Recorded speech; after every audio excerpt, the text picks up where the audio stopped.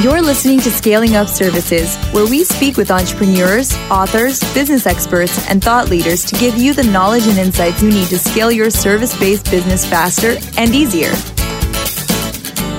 And now, here is your host, business coach Bruce Eckfeldt. Are you a CEO looking to scale your company faster and easier?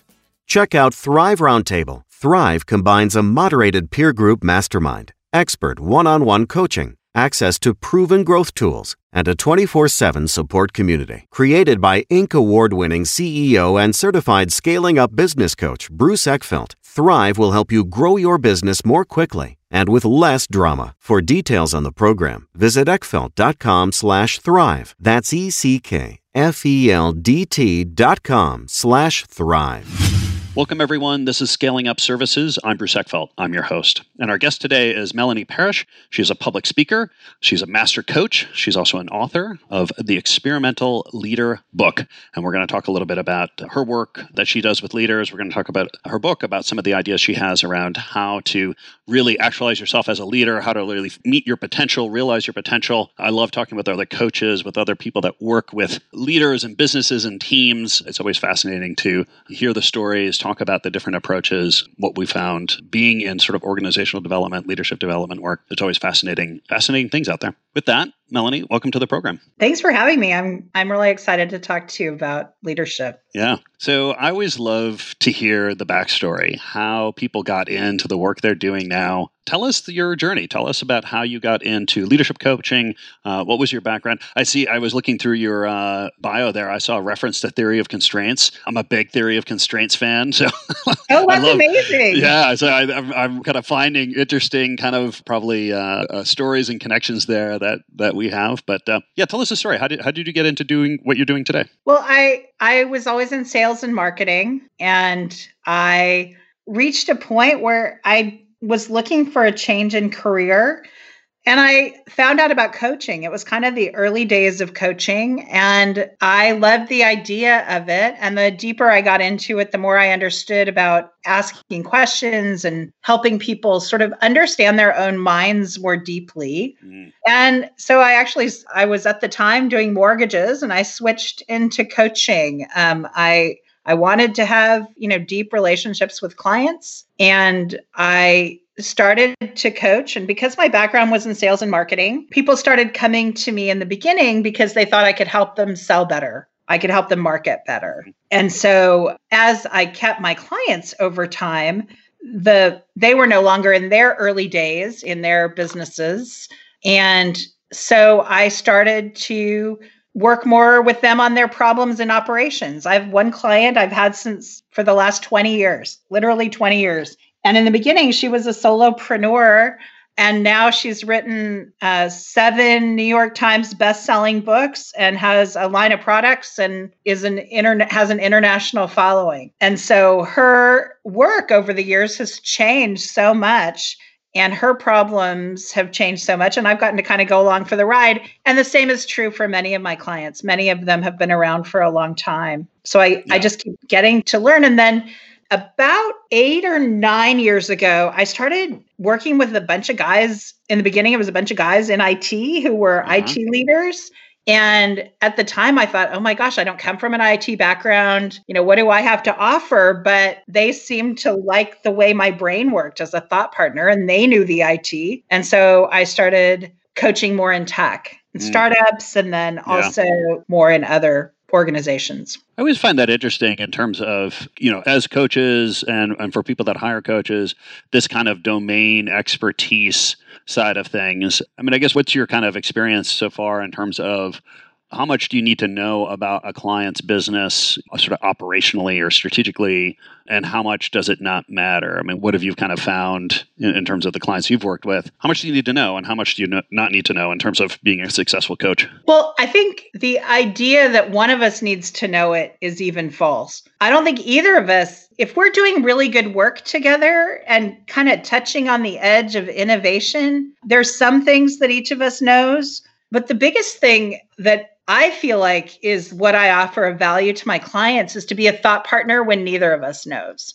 So if you're innovating, if you're going into new places, say you're creating new software or a new product or filling a gap in an industry somewhere, you're not going down a tried and true path. And you have to be able to think through how you're going to do that. And so I feel like I offer value to my clients, not because of what I know, but because I can help orient them to the learning it takes to go into new places. Yeah. And so let's talk a little bit about leadership. I mean, there's, obviously sort of coaching exists at all sorts of levels for all sorts of reasons. But I think leadership coaching is a particular kind of, is a little different or has its own kind of challenges or its own kind of objectives and models and stuff. Tell me a little bit about, as you've gotten into the leadership coaching side, what have you learned that really is critical in terms of coaching leaders and whether it's, the frameworks or the approaches or the questions that you ask to really help them sort of step into leadership? Sure, absolutely. Well, and a lot of these are in my book. Sort of the key things that I use with my clients are in my book. Mm-hmm.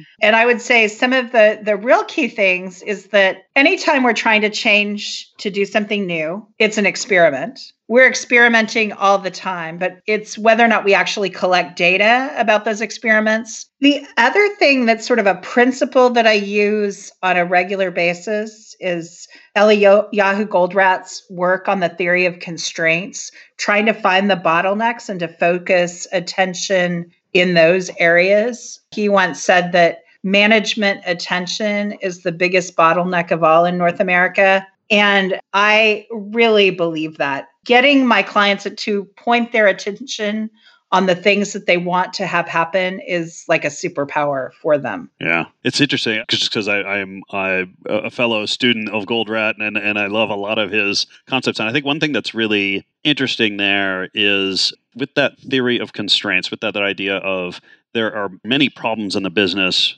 but there's only one gating problem. I just find that a lot of times people will focus on problems that are easily solved, not problems that are that are going to advance whatever it is you're trying to advance. Tell me about how you kind of help clients refocus or identify and focus on the things that are really going to make a difference in terms of advancing the work that they're trying to improve upon. One of the most obvious practical things is I always try to get them to use a Trello board and to make a list of things that the company is waiting for them on, so that they try to remove themselves as the bottleneck. I can't tell you how many leaders I work with who, if you actually distill it down, they're the mud that everyone gets stuck in because they delay decision making. And so just from a really practical standpoint, just teaching leaders to stop being their own bottleneck is one of the most powerful things that I can do with a client. And what typically is in the way? I mean, what is this a practical issue? Is this a psychological issue? Is this mindset? I mean, why do they create the mud that other people get stuck in? Sometimes it's decision fatigue. Like they just get too tired of making decisions and they get an email that asks them to, make a decision on a color for a website or something. They just think, I'll have to look at that later because they don't have the capacity in the moment. And then later never comes. Sometimes it's budget. If I approve that thing, we're going to have to spend, thousands and thousands of dollars, and I'm not ready to do that. Sometimes it's just that they can't think through everything that one email question brings to them. They can't think through all the consequences, so they put it off until they can. And so actually focusing on how people can manage their own response and then also teach their organization to get their attention, I feel like really helps move things forward. It sounds like some of those things are kind of being decisive. Some of those things are how to carve out the right amount of time to actually process the things you need to process. I mean, how much does this become helping them kind of manage their energy and schedule and calendar and task list? I guess how practical do some of these things become? Yeah, some of it's super practical. Yeah. Some of it's teaching your team that if they don't hear back from you in 48 hours, ask again. Yeah, I love those. Ground rules about how to interact with me. Yeah. Yeah, like if you haven't seen it in 48 hours, I've forgotten. That's almost universal for most leaders, but they don't always design it with their teams. So their teams don't necessarily know that. Yeah. So their teams will wait. I sent you an email and the team becomes like the master at documenting, which isn't actually removing a bottleneck. back. The only thing that does is cover their rear end. But really what you need is someone who's going to shake the palm trees and get your attention. Yeah, it's interesting. I talk a lot about surrounding yourself with the right people. And sometimes the right people are not people that look and think just like you. You need other people that are going to complement you or balance you. I guess tell me how this process of managing yourself as leader when you're putting together your team or you're working with your team, how do you kind of treat this strengths and weaknesses for the leader and strengths and weaknesses on the team? Tell me a little bit about that. I always believe that you want a team that is as diverse of thought as possible. If a leader is leading well, they're fostering an environment where people can share ideas. And the more ideas that can be shared, the more information the leader has. We get blind spots and we do kind of crazy things as leaders when we get stuck in our own viewpoint and we aren't able to see sort of a 360 view of the world. Yeah. So I definitely think that a good leader is more curious and has more of a blank slate in terms of leadership rather than pushing their own agenda. I want them to be fostering that communication.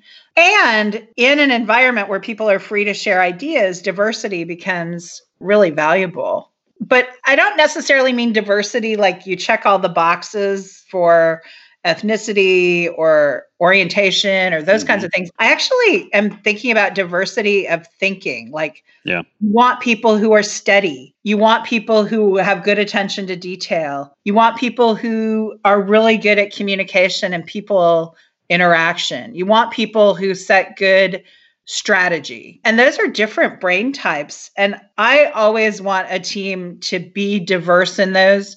And then I want them to communicate a lot about what they see with each other. Yeah. And how, as a leader, how do you identify some of those blind spots or identify some of the things you might need to incorporate into your team to help create some balance or create some diversity, in thinking and in people's kind of approach? How as a leader do you become aware of those spots, those things you need to balance out? Well, I mean, I've used a DISC tool for a long time. I find it to be incredibly useful in having conversations about diversity and setting a profile, even if you don't actually use the instrument to screen people with. Having the conversation about the kind of person you're looking for so you can probe in an interview, and not just what kind of person do we want, and then you talk about the job, but what kind of person do you want? How do you want their neural pathways to work? Yeah. I think is really valuable. And the more people that can be in on those conversations, the more you find out, what you're looking for. What's the dream under that hire? What are you hoping they will do for the organization? Because there's a lot of dreams attached to hires. Oh, interesting. Tell me more about that. Well, we hire because we want something to change in some way, even if it's just that we want to go back to what we had before the last person left. Mm-hmm.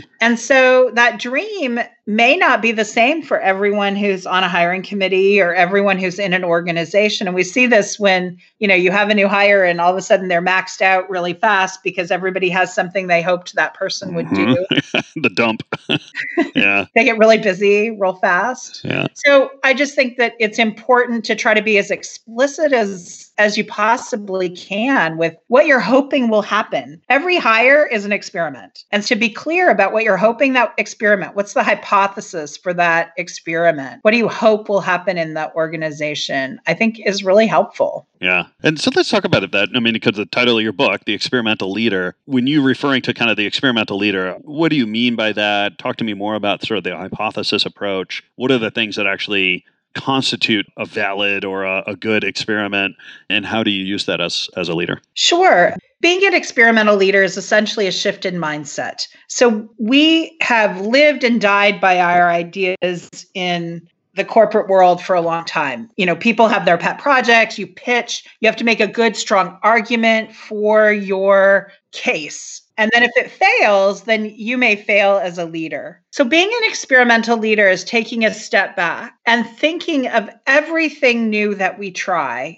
as an experiment. If we want something to change in our organization and we try something, we want to run it as an experiment. We want to collect data on whether or not it worked. We want to prototype so we're not investing huge amounts of money before we find out if it may or may not work. And so becoming an experimental leader takes some real skills of stepping away from sort of being the boss. When we first start leading, we emulate leaders that we've seen in the world. And the one I always talk about is the dad boss, the all-knowing dad boss who knows everything and has all the answers and tells you exactly what to do. Becoming an experimental leader is stepping away from those sorts of reactive leadership styles and stepping into a frame of curiosity where you say, what do you want to try next? What did you learn? What will you try? What's your next experiment? What's the next thing you want to try? So it's a cycle of looking, learning, and then re-experimenting until you get to a new status quo that you're really happy with. Tommy, you mentioned something earlier. I'm kind of curious how you incorporate it into kind of the experimental leader framework. I guess I'll put it around kind of the word of accountability or responsibility. Like, how do you get commitment or how do you drive accountability in an organization for actions and results, but still keep an experimental approach? I mean, I'm just kind of curious how you integrate those things. Or how do you reframe, I guess, accountability in experimental kind of terms? The way that you do that, people have different styles. So it's not prescriptive in that the way I might do it might be different than the way you might do it or someone else might do it. Like, we have to account for our own individual style and how we're going to run experiments in our organization. That said, I think the biggest skill that we need is to see them as experiments so that we say, hey, we did that thing last week. What happened? Catch me up on what data you collected. Come back to me again when we've collected some data on it, and then we'll make the decision. So I think that the way that I keep track of experiments is I do it in Trello. I like Trello. It works for me. As a tool, it's a good place just to plop things that I want to look at. Yeah, I really like Trello. And I find that just opening a card in Trello and jotting down an experiment and figuring out when I want to look at it again so that I keep myself accountable to the fact that we're actually doing an experiment. That's just one trick. People can do it in a variety of ways. Some is just to have a list with each staff member of what experiments they're doing and do a one-on-one once a week to check in on their experiments. Yeah. The thing that I want to say is this isn't something that we're adding to the workload of people. This is work people are already doing. We're just framing it differently and collecting data differently. So this doesn't take the place of the regular work. This is the work they're already doing. Got it. And what is the data that you're collecting? I mean, tell me a little bit about how you decide what you want to collect. I mean, there's all sorts of things we can collect about situations and people and projects. How do you sort of zero in on the data that's really going to be meaningful or helpful in terms of making decisions or advancing your thinking? I think that I'm trying to think of a really good example. Sure. I mean, marketing is so easy to find data in. Mm-hmm. I ran a Facebook ad. I had X number of likes. I sold X number of products. Did it work or did it not work? I did a newsletter, how many people opened it? That data is really readily available. We might try a new accounting program. If we do we have better data? How does it improve our data? What do we see? How are we using that data? How many people are looking at that data? There's in any person's work, you can figure out what's the thing you should be measuring. And that's usually a good place to start experimenting. For me as a coach, how many clients do I have? How many people are on my newsletter? How many people are on my Twitter? How many people buy my book? How many people sign up for my course? How many people download my podcast? Those would be things I might measure to see if I'm making an impact in the world. Yeah. If you see any trends going up or down or changing in some way. Right. If I send out marketing, do I lose followers or gain followers? Yeah. And is there anything about the experiment design itself that you suggest or strategies that you recommend in terms of thinking kind of strategically about your experiments and how you sort of set them up or what you do with them or, how you collect the data that becomes important to, using this approach effectively as a leader? Well, I have sort of prescriptive questions in my book, but the biggest thing that's important just to grab is, what's your current reality? Mm-hmm. What do you want it to look like? What's the gap? What are the barriers that keep you from getting there? And then what do you want to try? What's your next thing to try to see if you can work on that barrier and help remove it? And then after you do it, you say, well, did it work or did it not work? What did I learn? And then you do another cycle. If you could see me, I'd be, I'm cycling my hand, Yeah. like cycle, iterate. Like we need to iterate often. I think it's one of the reasons coaches get to sound smart occasionally is we iterate a lot because we walk in lots of people's lives. Yeah. It's always one of the things it's fascinating being in coaching is you get to see sort of similar situations play out, in different ways in different companies and, how the culture fits, how the situation kind of changes the outcomes and kind of taking those patterns and those learnings from place to place. Yeah. And you might get even best practices, right? Yeah. Like we tried this somewhere else. Here's an idea. Try this, and it may or may not work, but it is, that's sort of the best practices world. And then there's also what would you like to try? What's the new experiment that no one's done before that you can try? Yeah. And do you find there's a difference between, kind of intentionally running experiments and just kind of spinning your wheels? And how do you help kind of differentiate between the two or get people out of kind of stuck in the mud to, really making, decisive or putting together thoughtful experiments that are actually, it's going to move their thinking forward versus just kind of, scrambling? I've worked in organizations that had sort of a flavor of the month approach. Yeah. And maybe a flavor of the year. Like they bring in a consultant, they do some new thing, they try it for a year, and then they all went, I don't know, that didn't really work. I feel like with any learning, the implementation of the idea is the most challenging place. Everybody thinks it's fun to learn something new, but to actually have a solid plan for implementation, to stay with it over time, I feel like is really important. I feel like if it was worth doing once, you should commit probably 3 years to it to know whether or not you like it.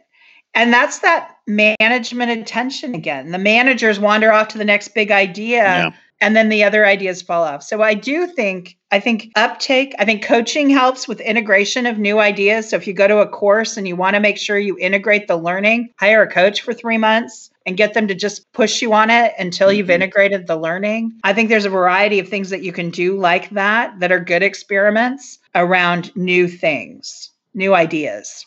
Yeah. Do you find that there are certain leadership styles, personalities, traits that allow someone to learn from experiments faster or benefit from them more quickly than other folks?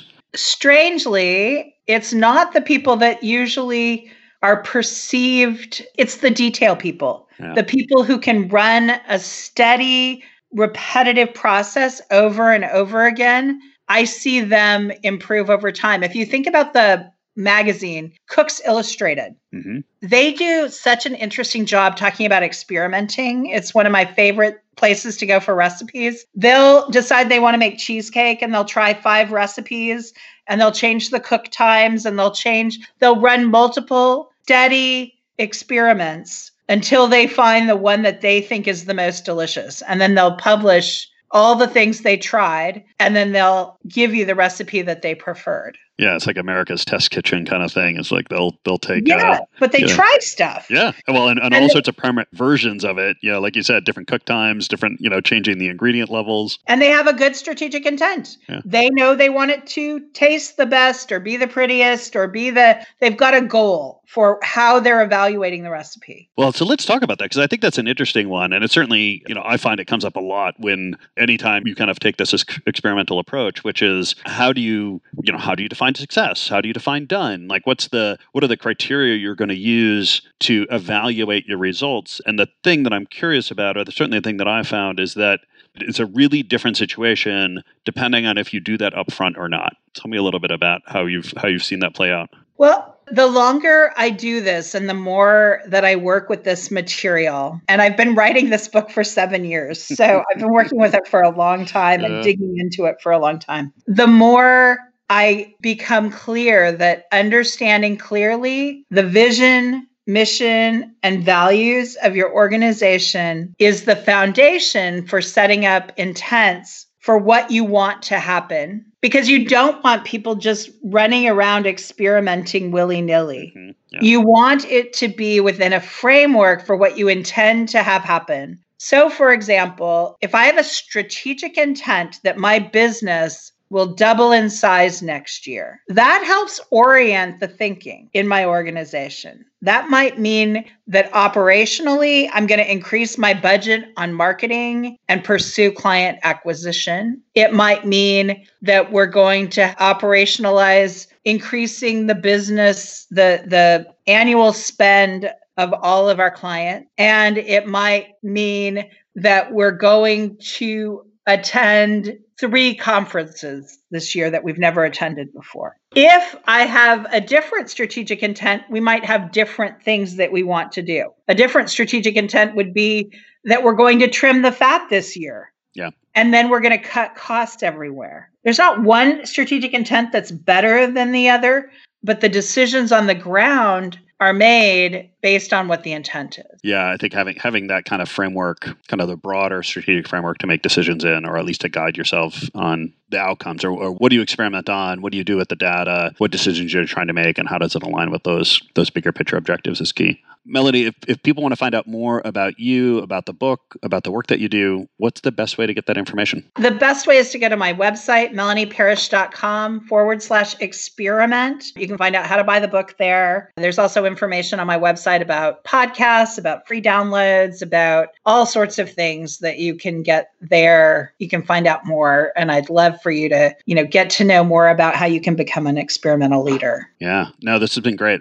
I'll make sure that the links are in the show notes so people can click through, look at your work, look at the book. I love the topic and I love the approach. I think, too many people go in to these leadership positions kind of thinking that they have to know it all, or they have to have all the right answers right off the bat. And I think that really hinders, not only their performance, but really the organization performance. So I like the thinking, I like the mindset, and I like the work that you do. I appreciate the time today. Thank you so much. It is hard work being a leader. And I wholeheartedly believe that having an experimental mindset can help leaders breathe just a little easier because they're sharing the burden with their team.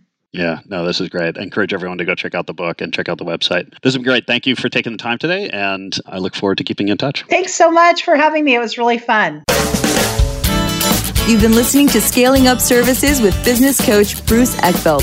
To find a full list of podcast episodes, download the tools and worksheets, and access other great content, visit the website at scalingupservices.com. And don't forget to sign up for the free newsletter at scalingupservices.com/newsletter.